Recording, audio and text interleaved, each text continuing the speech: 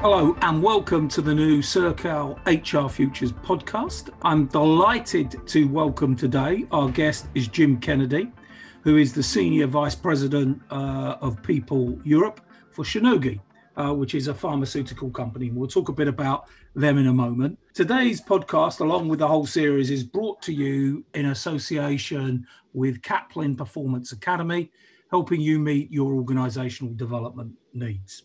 So, Jim, welcome. Welcome to the podcast. It's great to have you with us this morning.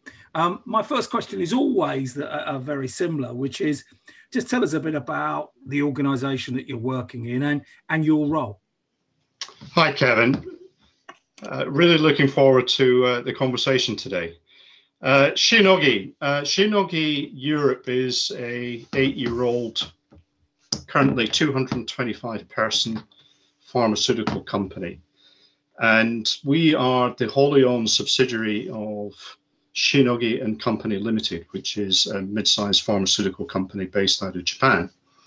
So whereas we are a relatively young and small organization, our parent company is very, very much larger. And it also traces its history back over 140 years. So it's an interesting juxtaposition between tradition, culture, and outlook. So within Europe, we have currently businesses across the UK, Italy, Spain, now creating a new business in France. London is our operational headquarters. That's where most of our people are located, around about 125 currently. And then we have a small legal and fiscal headquarters in Amsterdam. That was our Brexit contingency, which we set up a couple of years ago. Our parent company, it's about 5,000 people in total. And we also have a sister company in the US, Shionogi Incorporated, which is about similar size to us. So okay. Shionogi in the US is a little bit older than we are. That we are, and our American colleagues are part of Shionogi's overall strategy as it takes its products to market globally.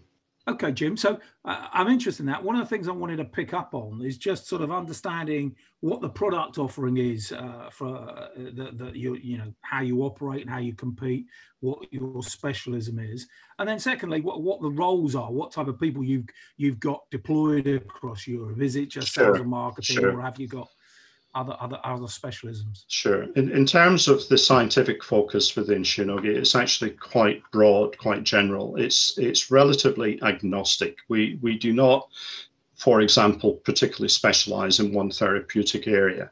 There are various therapeutic areas which we will pick up on, and that is sometimes determined or largely determined by what comes out of research and development. So looking at the legacy of our Japanese organization, it is in small molecule science, very, very high quality research and development from which certain compounds come forward. And then Shionogi takes to market either directly or it licenses through other organizations.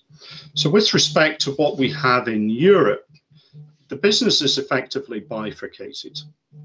So on one side of the business, it's what we call the global development function. So this is regulatory, quality, clinical operations, which is all part of the ongoing practical research that takes place when drugs are being tested prior to being commercialized, so before they've got through the final regulatory hurdle. And clinical development, which is making the medical studies in drug testing. And then on the other side, it is commercial sales and marketing, but it's also things like medical affairs, about how we are helping to educate healthcare practitioners and key opinion leaders, and market access. So again, thinking through, particularly in Europe, which is inevitably quite a complicated model, because despite the European Union overlay, each country has its own sets of regulations and market authorizations and licensing and so on. So market access becomes a really important part. Okay, and in terms of your role as being the SVP for people, I suppose what's the key areas of focus? What are the things that you're currently working on? What's your agenda for the organization? What we are involved in is very, very rapid, quite aggressive growth, both organically and potentially inorganically. So what we are currently doing is taking new product to market. These products are highly specialized. It's for the hospital sector. We are building effectively a new business right now around these new drugs. And basically, as we are doing that, also looking for opportunities to enhance our product portfolio, whereby we can expand quite rapidly and also accelerate towards profitability. So as I said before, Kevin, we are a relatively young organization, fully funded by Japanese parent, but now the expectation is that we become profitable as quickly as possible. So it's about growing the organization. It's about maintaining business continuity. It's about making sure that we've got the right people doing the right things at the right time. We are a relatively lean organization, so it's again making sure that we've got the right talent profiles. Yeah. And I would also say that a very big part of what I'm responsible for is the cultural stewardship of the organization. That's a really important part. That Shionogi, we have people who come to us, stay with us because they like what we do, how we do it, what we stand for. So those kind of values and sense of purpose are tremendous bedrocks. Yeah. Okay. So it sounds like a great job and a fascinating organisation going through that. I mean, I think growth's really an exciting place to be, particularly, where you're doing it both organically and trying to think about other relationships and products. It gives you the opportunity to scour presumably Europe and the world for talent, build great teams, create a culture which is, retains the heritage, but also is dynamic and galvanizes people and gives them their best. So I want to go back right to the beginning of your career now, though, Jim, because one of the things, there's a set sort of process that we go through in these podcasts. So I'm always interested in how people started. And some of that is just because, very few people, when they leave university, go, oh, I must go into HR. Many of us find our way accidentally. And some of those stories have always entertained me, how people end up in HR. So I'm really interested in your story. Was it a conscious choice or was it something you fell into? And again, you've been at it a bit like me for quite a number of years. So if you the grey hairs go to show, yeah. Absolutely. Even if you did fall into it accidentally, why have you stayed so long, I suppose? I was one of those people, Kevin, who went through university not entirely clear what I would be doing after my university career. So as I approached the end of my time at university, I started, like a lot of other people, looking at career options and that kind of thing. And the more I looked across different sectors and different job disciplines and career paths, I kept landing on this thing, which it wasn't called HR at the time, Kevin. Yeah. That hadn't been invented yet. It was still called personnel management, and I kept landing on it, and I kept being drawn back to it. I was intrigued by it.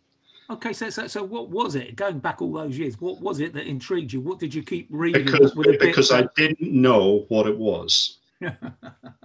I did not know what it was. So it kind of triggered some kind of curiosity. Right, what is this? So I spoke to family and friends, and what is this thing called personnel management? And for every person I asked, Kevin, I got a different answer. Except that what I thought I took from it was that personnel, or as is now human resources, what it's about is the stewardship of the people and the organization. And then if you kind of peel that back a little bit more, a company or an organization is actually just a kind of, it's a construct. It doesn't exist. It's not a tactile thing that you can go and touch.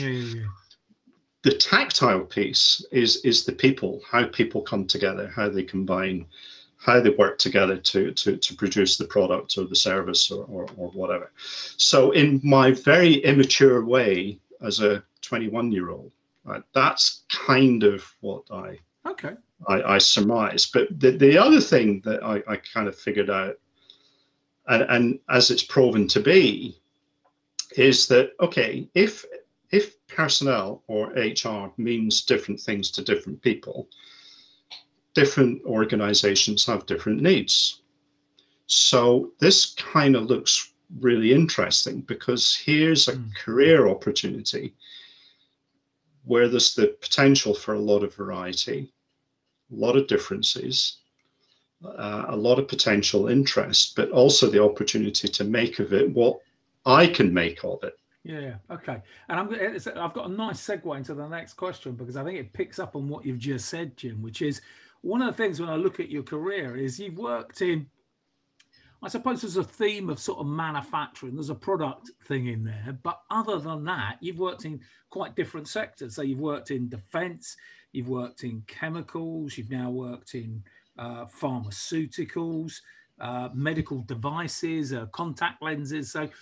So one of my great questions, and again, the people that often listen to these podcasts are people that aspire to be HR directors. They're normally already in HR.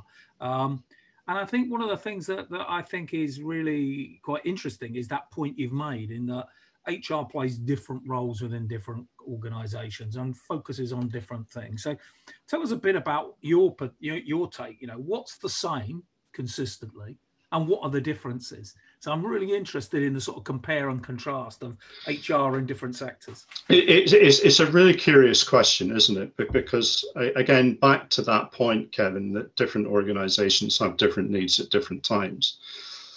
What I have looked for is the interest for me in being in an organization that wants to do stuff and take things to a different place.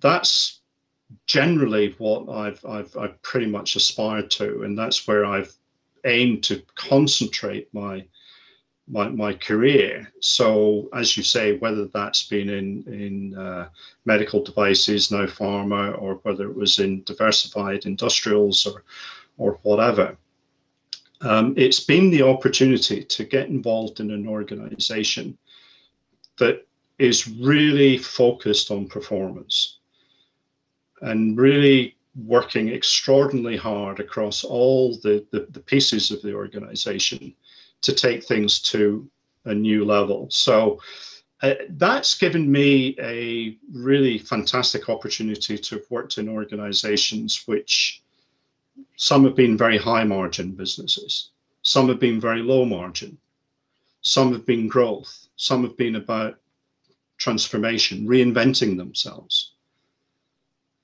But collectively, it really kind of boils down to this: okay, what are we going to be doing? What's that going to look like? And how are we going to make that successful? Okay.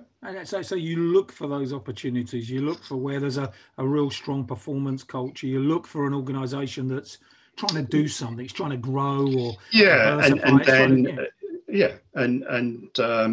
certainly with organizations like Shionogi and previously my time at CooperVision, which are very, very purpose driven and very powerful set of common values or shared values within the organization. I think being part of something where there's a real sense of purpose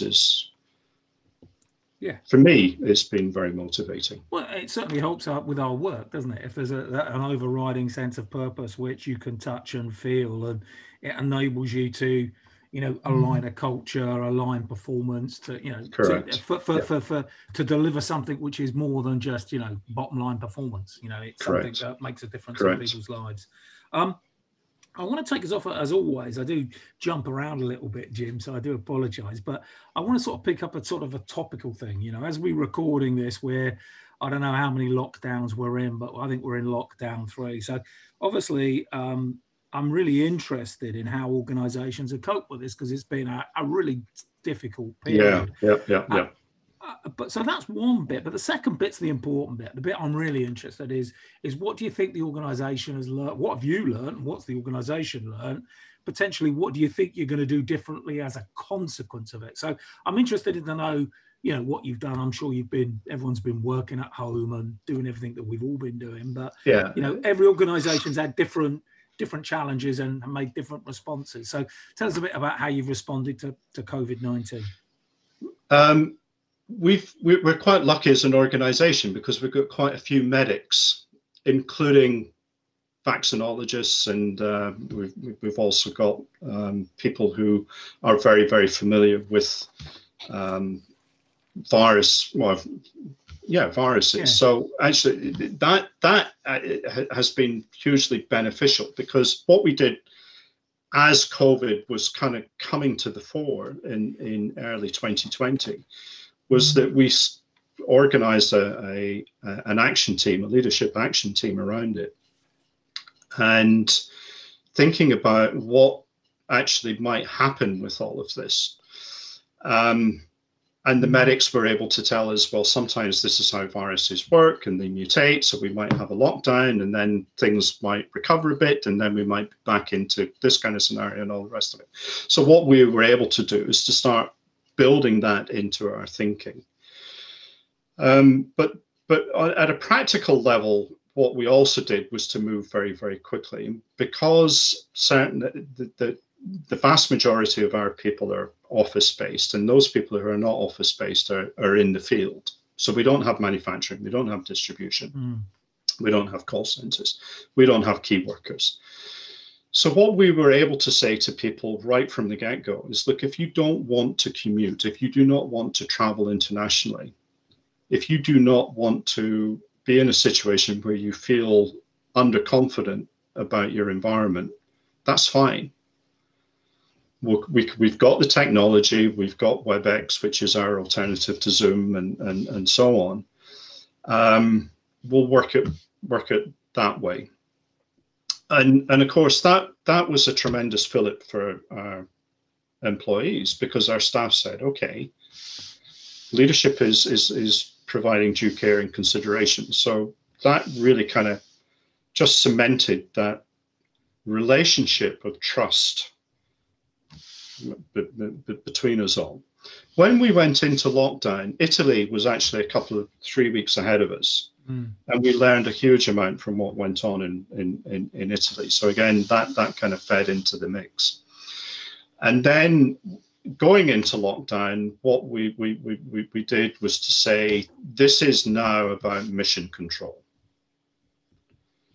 So let's make sure that we know what we need to achieve as a business, make sure that those objectives are cascaded down through the organization. Let's make sure that everybody has line of sight, so that as we do work remotely, we've got a high degree of confidence that people know what they're doing and know that what they're doing is having the right kind of contribution. What we also did was to say presenteeism, the 9-to-5 mentality, no, that's gone. And then it was about encouraging managers who actually didn't need very much encouragement at all, was speak to your people, whether it's teams or individually, find out how people are getting on, where the pinch points might be. And what we also said, Kevin, to people is, look, if you are experiencing any difficulties, whether that's because you are in a small apartment or whether it's because you've got childcare responsibilities or whatever it might be, just let us know and give us the opportunity to respond to that. And that's how we've taken things on. And then layering in additional training. We also adopted a policy of over communication. So from leadership, we also wanted bottom-up communication. We put in place a whole kind of procedure, if you like, of skip sessions. Skip sessions are non-agenda driven conversations hosted by one of the higher ups. But somebody like you, Kevin, as a higher up, you got people on a call and you say, right, what do you want to talk about? How can I help? Yeah. So we put all of these things in place. We put in Yammer so that we had an alternative to the coffee station as best as possible. Yammer still doesn't quite do, the conversation, the impromptu conversation that you have when you go fix a cup of coffee in the office and catching up with colleagues from different parts of the business. So all of these things have been, I think, relatively successful. The feedback from our employees has been very good.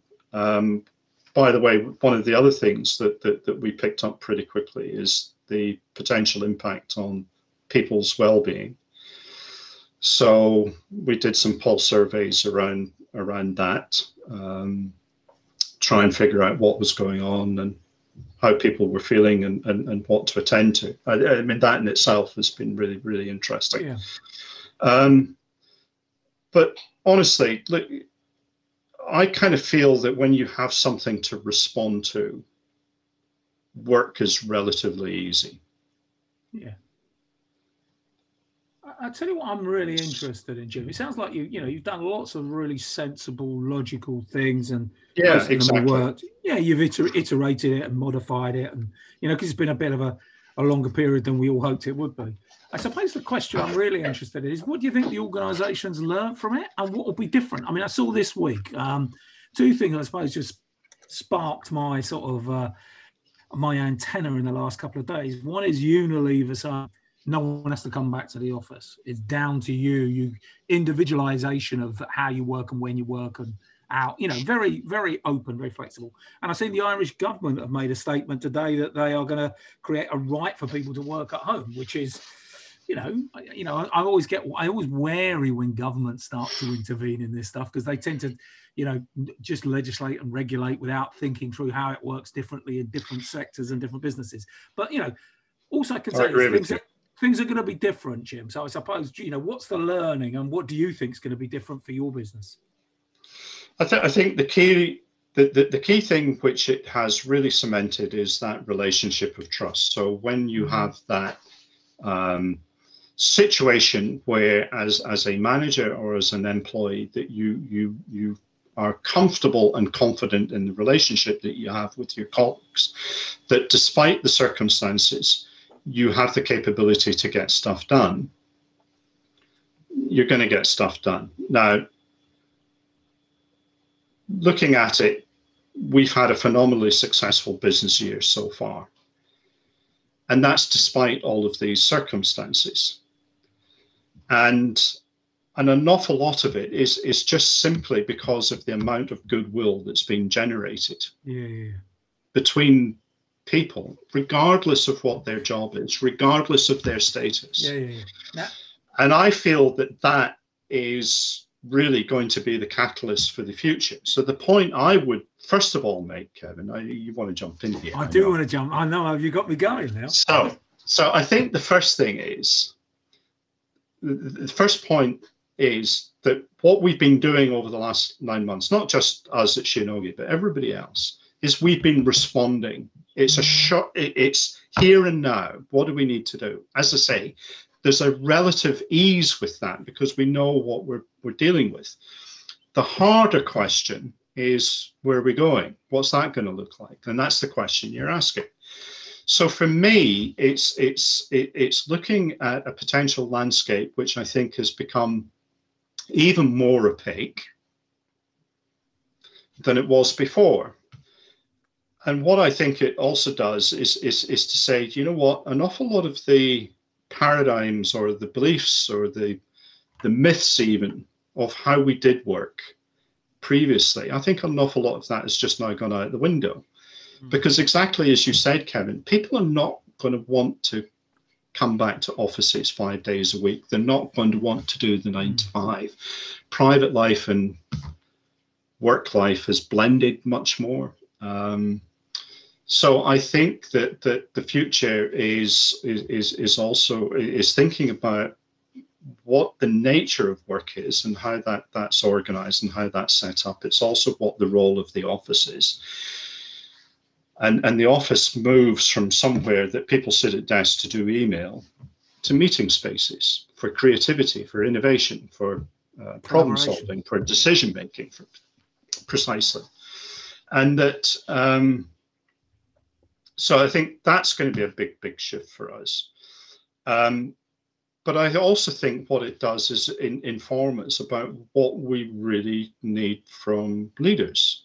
Yeah. And I think that as far as the leader piece is, we want leaders who are competent at what they do and are honest about what they do, and they're honest with their colleagues. Yeah. Because those are the two attributes that people, more than anything else, want from the people that they work for and work with. So that's now my job and my team's job is to figure out what else we can do to build that leadership capability around those principles. I think you're spot on. I think you're in the right direction, Jim. I mean, I think the thing around trust is hugely important. And I think that's been driven by managers being, caring and listening and spending time with their people, and then following through on what they've said. If they said, if you've got childcare problems, if you can't do your work in your normal hours and you're going to fit it in another time, well, that's fine. Well, you then have to then live that and breathe it and deliver it and support that people. And I think that's what we've seen I think we've seen some authentic leadership where businesses have recognized that they've got to trust people. You've got to let people get on and work and find what works for them. We manage the output and the outcome, not all the inputs. And so I think there's a shift. It may have been quite stark for some managers. And I know lots of organizations where some leaders have actually taken to this and loved it, and it's been brilliant. And others which have found it more difficult because they're just used to working with their team in close proximity to them. So, I think we've got to find a way of supporting leaders and managers through this journey. But there is something really quite powerful. I completely agree. And I think the biggest challenge is going to be if we are going to be experiencing further lockdowns, further restrictions, and about social distancing, and it probably is set for quite some time to come. But how are we going to compensate for the lack of social interaction, for those moments, for those times when having people in a room working on a problem together is key? How do we overcome the challenges of that? And I think there's another challenge that we've got to wrestle down as well, which is so taking our example, since March, April, we've recruited into the organization over 70 people. Much of that has been done entirely virtually. And it's been amazing. It's been fantastic. Even to the extent that feedback from these people is that this is the best onboarding I've ever experienced. But we've done a great job in hiring great people. But my concern is because they don't have that social interaction, because they're not in the office, they're now, we don't have those same opportunities for vicarious learning. People don't see what's going on in the office. They don't hear the casual conversations. They haven't got somebody that they can just turn around to and tap on the shoulder. What do you think about this? What do you think about that? So there are these inhibitions or constraints upon those people's development. how they integrate themselves into the organization, how they build their political networks within the organization, how they build their organization knowledge. And I think it also impacts people that we would regard as being, let's say, the high potentials, because it's the same situation. That how do we give them the same opportunities to develop on the job when we're in this virtual world? So I think these are the bigger problems now, and there are no particular answers. There could be any number of answers, and that's one of the great opportunities, because it's a real chance to be super creative and see what we can come up with. And I think probably, again, to answer your question, I think it's a preparedness, Kevin, to try stuff and see, and if it doesn't work, move on. Yeah. Well, I seem to spend a lot of my time talking about agile in HR, and people go, well, what is that? And I go, well, in reality, you co-create stuff. You get people in rooms, you ask them to work stuff up. They come up with a minimal viable view of what this might be, and you try it, and then you learn from it, and you keep going. It's an iterative, and there's something in that for us, isn't there, about how we develop people solutions, so you get a group of, there is. But also thinking about the future of work, that if the employment proposition is going to be fundamentally based on give me the flexibility that allows me to keep the best of that private life, work life blend, that gives me the opportunity to flex my hours, that gives me the opportunity to choose to a certain extent when I come to the office and when I work remotely. So one of the things that we're going to have to think, how do we accommodate that whilst at the same time helping other people overcome the mental constructs that we have to be in an office and we have to be doing this and it has to look like that?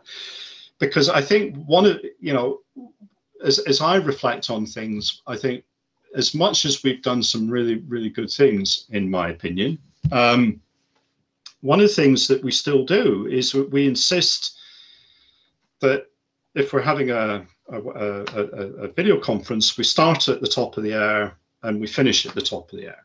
Now, if you're doing that meeting in the office, you're instantly into office time, aren't you? Because at the end of one meeting, what you do is you take a bio break and you go to the coffee station, you have a couple of minutes chat with whomever who's there, and you go back in. You've had a break.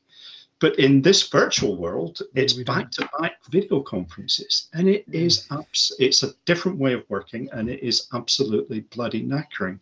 Why do we do this? Why do we? We've simply transposed old working. Yeah. We have. Yeah.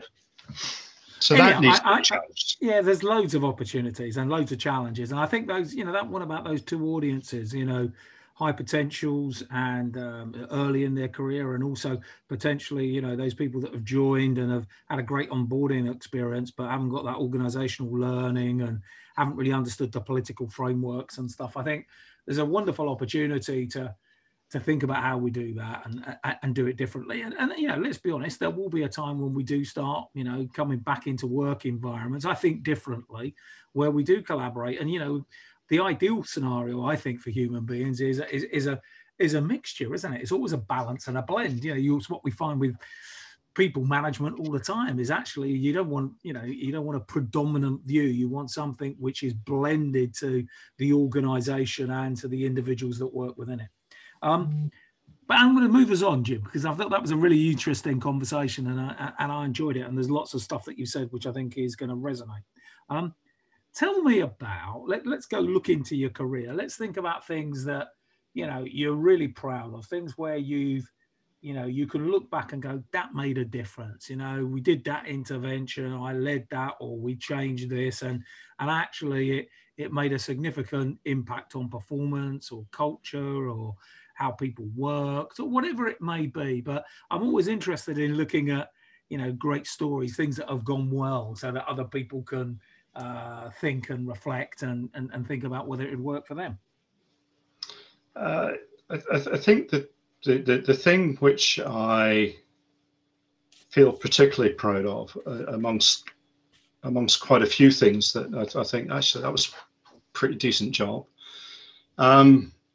So going back to my days at CooperVision, so that was the company I was working with before Shionogi. CooperVision had grown up quite rapidly through a lot of acquisitions, and the way in which the company had approached those acquisitions was to effectively buy product or technology or both, and then kind of create a quite a tight federation of organizations, but didn't really do anything around any cultural re-engineering. And it made a very significant acquisition in 2005, and even by 2009, 2010, we were still experiencing some of the impact of effectively feeling like we were two organizations internally from a cultural perspective. And we're a global organization, we're rapidly growing, and it becomes more and more evident that actually we are not helping ourselves. So at a leadership level, what we decided to do was to take a very comprehensive review of what we understood ourselves to be, but also understand what our customers perceived, and then work out where we were going to go from there. But basically what that told us was that actually we were all over the map. That we stood for different things, and that our customers had different perspectives. And actually quite a number of our customers said, the proposition we have from you is we're confused. You're a bunch of good guys and we love working with you, but it's totally confusing. And the other epiphany was that the way in which we went to market was that we were effectively doing what the 800-pound gorillas were doing in that marketplace. So we were not really genuinely differentiating ourselves. So then it was a case of, right, we're going to rebrand. And with the rebranding, we are going to re-engineer our culture.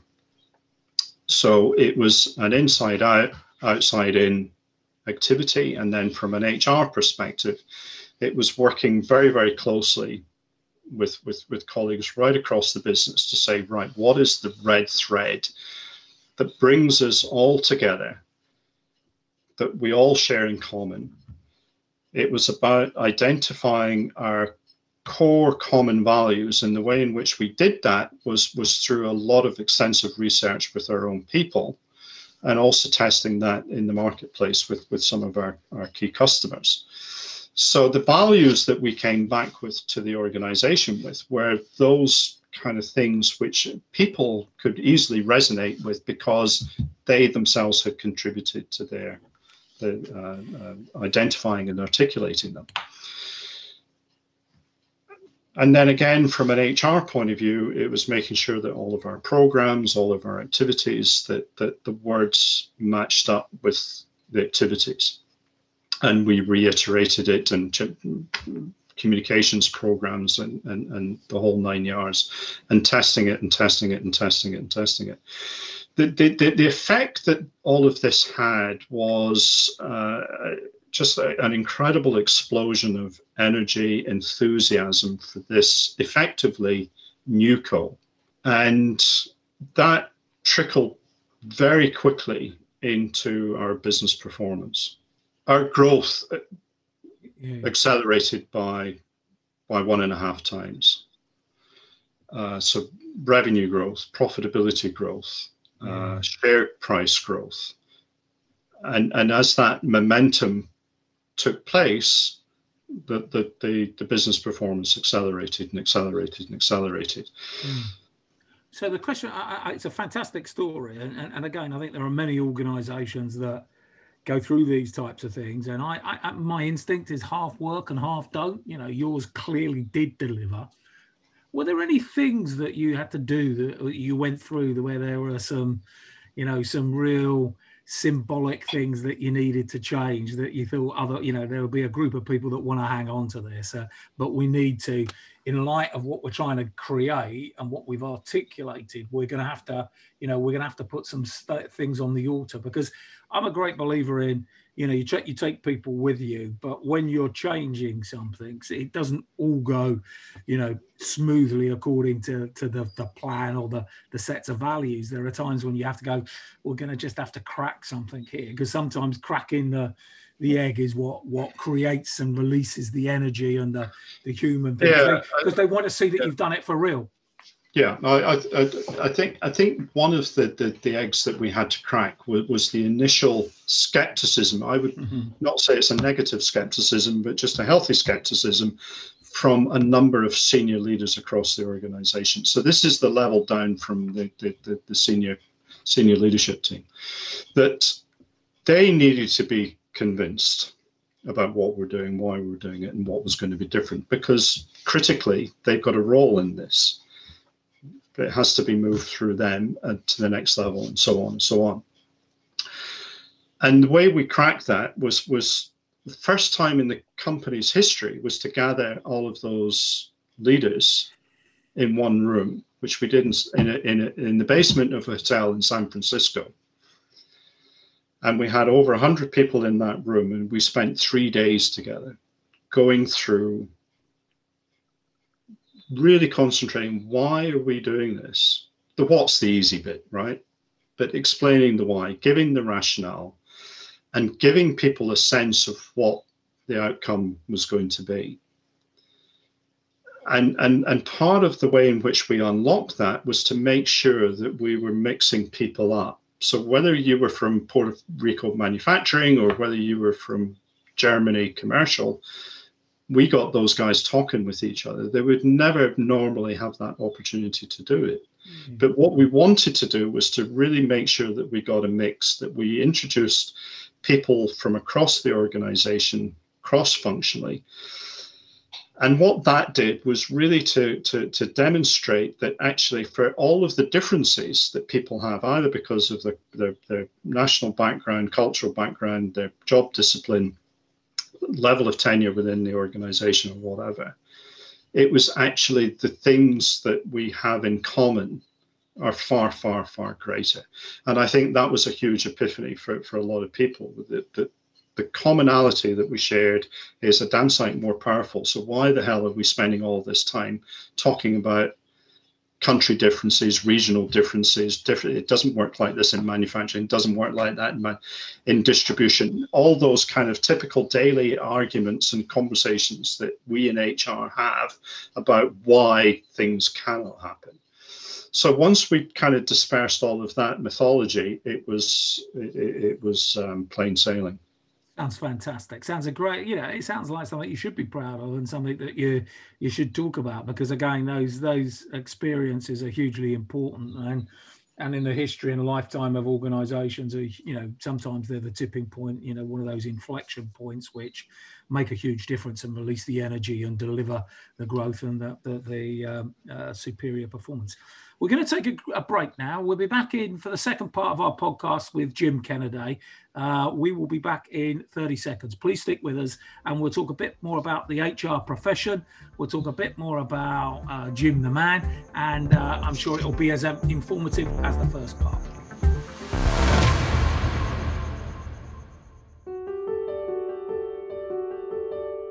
As the world comes to terms with the COVID-19 crisis, Sercal want to help HR leaders look to the future. Will the crisis shift the world of work for good? What will this look like, and how should HR leaders help prepare their business? These are the questions that Kevin Green and the resident Sercal experts will consider as part of the Shifting World of Work content series. Visit sercal.co.uk to find out how you can get free access to Sercal's up-to-the-minute news, research and opinion for you and your team today.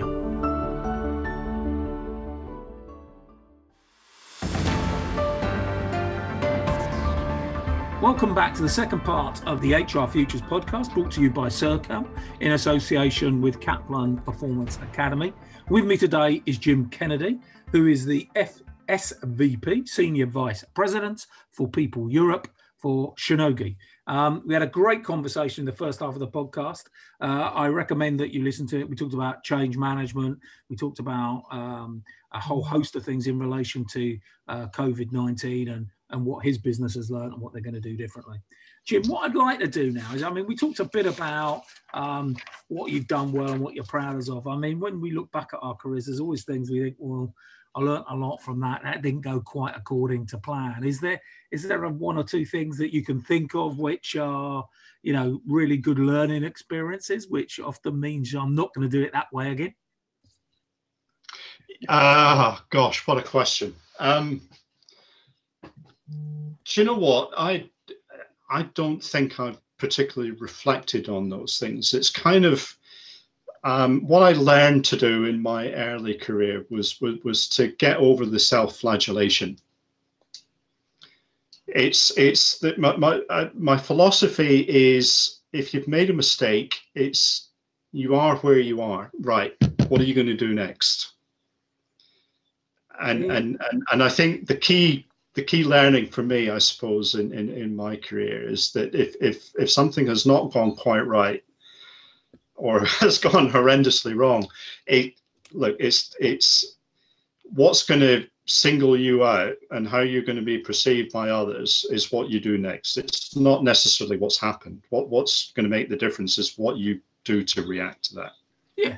I suppose it's also about a secondary thing, which is just not making the same mistake again. So it's logging it and saying, well, if I ever happen to be in a similar situation, I'm not going to do that. I'm going to do this. Yeah. Okay. So tell me, one of the things that I know we get when we get feedback from people is, one of the questions that I tend to ask a lot is about, the thing about HR, there's millions of different things we can do. We can change reward mechanisms, we can spend time working on performance or succession plans and talent attraction, and it goes on and on and on.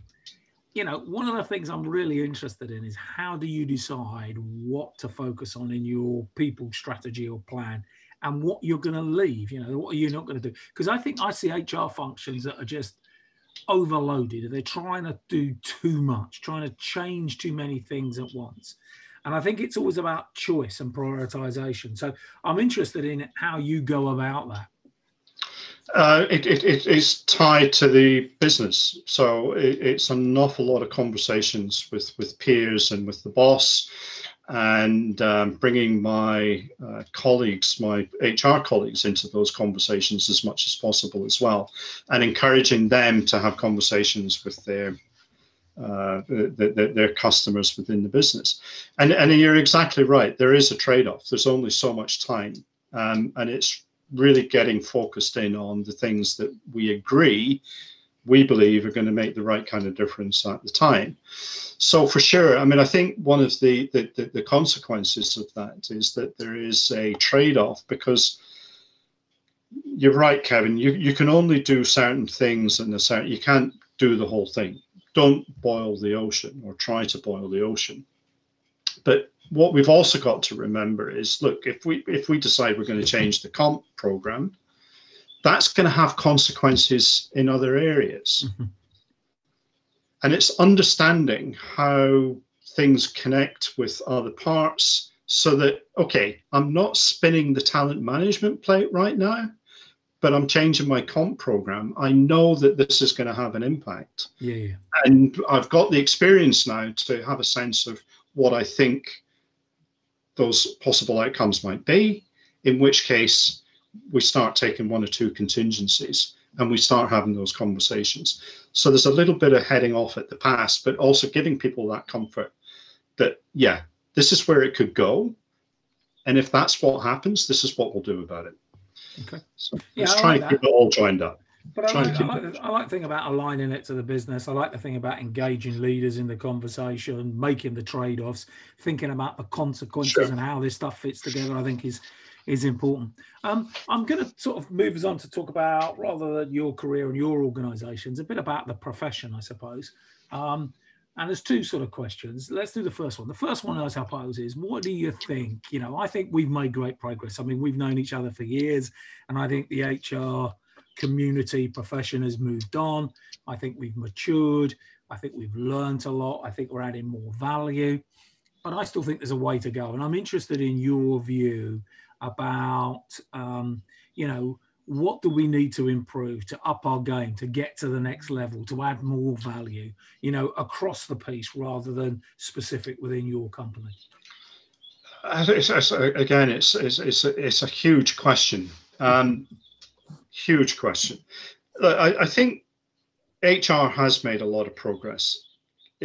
That's definitely true. And I also think that actually HR has made a lot of, I think it's kind of moved away from what it could be doing and how it could be doing and how it could be contributing. And I don't think that has been positive at all. But where the opportunity for HR, I think, continues to be is, what is it that as an organization we're trying to do? Where are we trying to get to?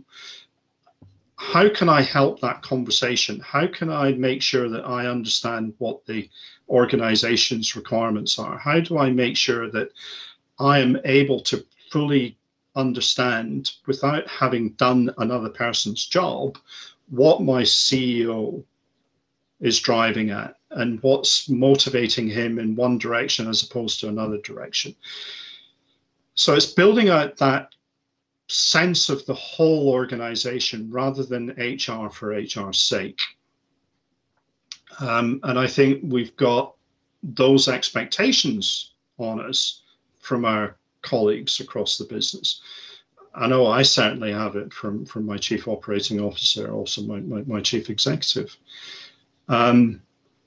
We can get so consumed by what we understand to be our discipline, HR, that sometimes we can lose sight of what's going on around us. And we can think we're doing a good job. Yeah. And then you get a tap on the shoulder saying, what are you doing? Where's this taking us? How does this add value? How does this take the organization forward? Yeah, I mean, I think it goes back to those, before we do stuff, it's asking ourselves those questions in our head, why are we doing it? What difference did it make, and how would we measure it? And if you've gone through that and asked yourself that from a business perspective, I think, you're likely not to go off and just do HR things for the sake of HR. You will be. I think that's the point. Any prescription we give is not because we've lifted it from some book or we've learned about it because that's what the organization down the road has done. It's exactly that. It's understanding how this is going to help us and move our organization forward. Okay. Along the same lines, I'm interested in HR. So, young person, I don't know, perhaps a graduate, perhaps, second job, thinking about a career in HR, comes to you and says, look, I might be thinking about sales, marketing, other business disciplines, but I have got an interest, a curiosity perhaps around HR, and they come to you to get your view. What's your take? What advice would you give them about whether to embark on an HR career or to work in a different part of organizations? What do you want from your career? What is it that interests you about HR? And I think the other thing is that, in addition to what we've already talked about different organizations having different needs, different approaches being applied at different times, is that HR is really a very broad church. You've got really quite a number of specialisms within there. And then you've got the generalists who just about know enough about those specialisms to be dangerous. And that's part of our job, right?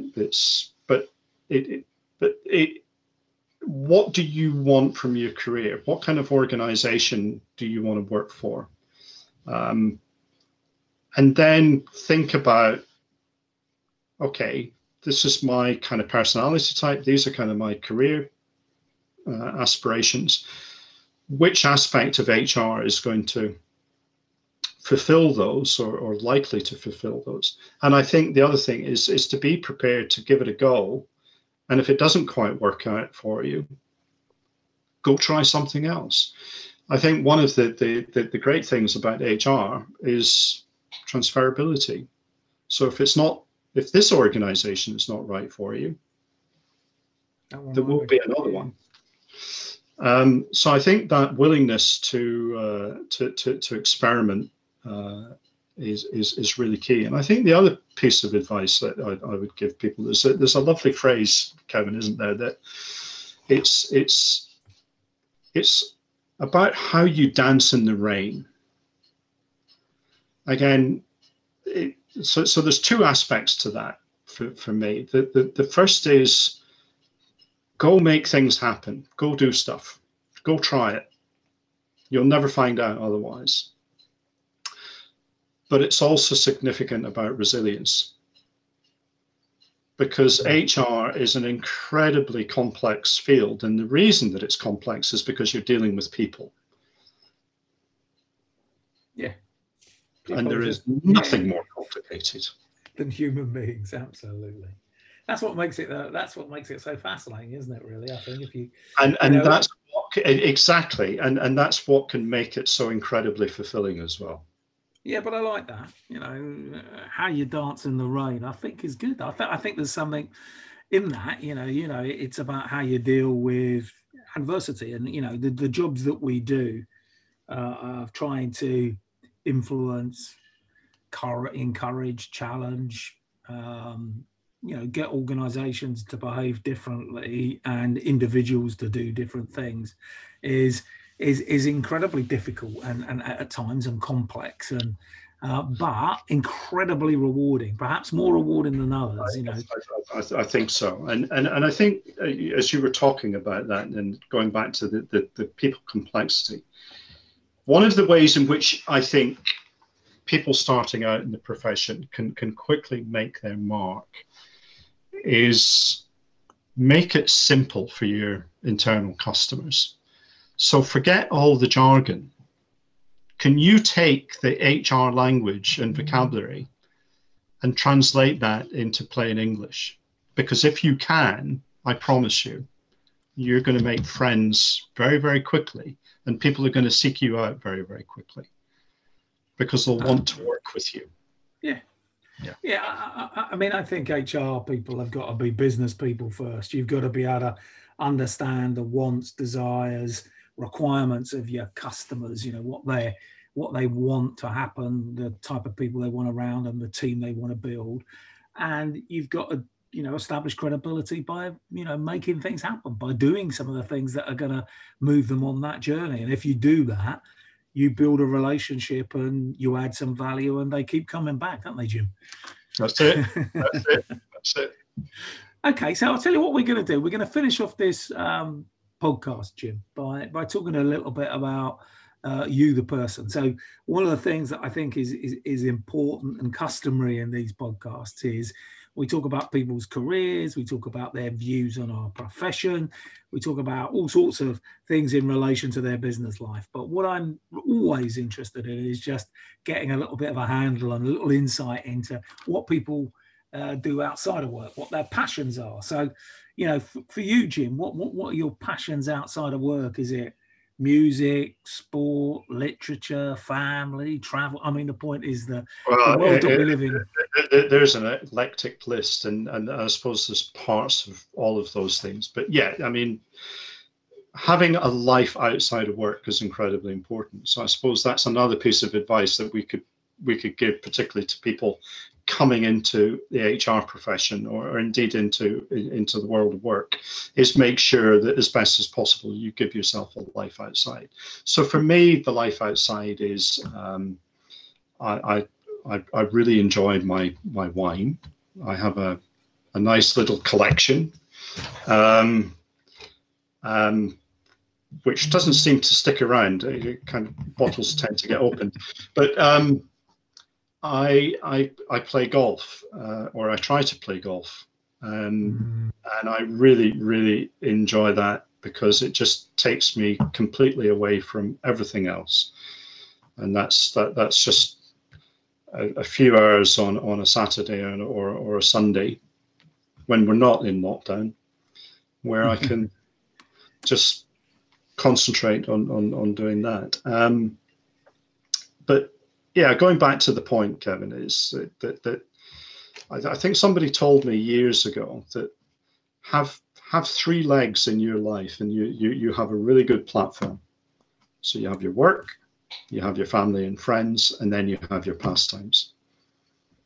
Yeah, most probably not bad advice, is it? I think it's pretty good. It's a stable platform. Yeah. Yeah. And so tell me about your wines. Are there a particular region, or is it red and white that you like, or? Well, one of the things that I was very fortunate to do when I was with CooperVision, I was living in California for a period. So I took the opportunity to go and explore the California wine country. Mm-hmm. And I picked up various bottles and that kind of stuff whilst I was out there. So there are 1 or 2 wineries that I particularly like, and I have a preference for red wine over white wine. I have a membership of a wine society, which is just been fantastic because it just encourages me to go and experiment, go and try different things. Mm. So, but I really quite enjoy that. So give us a recommendation then. Give us a Californian red that you think that people should try. If you can get it, Ridge. Okay. Ridge. So a Ridge Zinfandel or a Ridge Cabernet Sauvignon. Okay. And why is it so good? Try it and you'll find out. Okay. Well, on that note, thanks for spending the time with us, Jim. It's been a great conversation. I've enjoyed your take, particularly stuff about COVID. I thought was great. The stuff about the change program at CooperVision was excellent. I think there's lots of nuggets for people. Thank you for spending the time. We really do appreciate it. Thank you very much, Kevin.